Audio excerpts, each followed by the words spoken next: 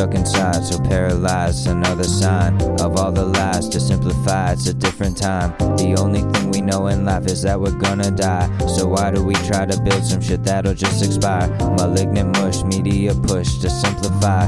Another thing, my phone will ring, an Uber ride. I don't have no destination, hoping it's a surprise. To feel something's the only thing that I want in life. So hypnotized just by your thighs on my timeline. I scroll by, I don't reply, but send a like. Social anxiety's out here keeping me paralyzed. Can't even reconnect with friends to talk about old times. Maybe it's meant to be difficult, it's just by design. Only have 6-second conversations, call it a vine. I need some new medication other than chugging wine. Before it gets way too late, body starts to resign. I play these games in my mind like it's Nintendo. My life is at a crescendo, on stage a divertimento, and I don't keep no mementos. Shit's at too high a tempo, my mental state blowing up. It's a bottle of Coke and Mentos. Do you see me going mental as a no more gentle, sentimental, not experimental piece of shit who can pick up a pencil and make something that people use as a stencil, even though he's one of those orientals?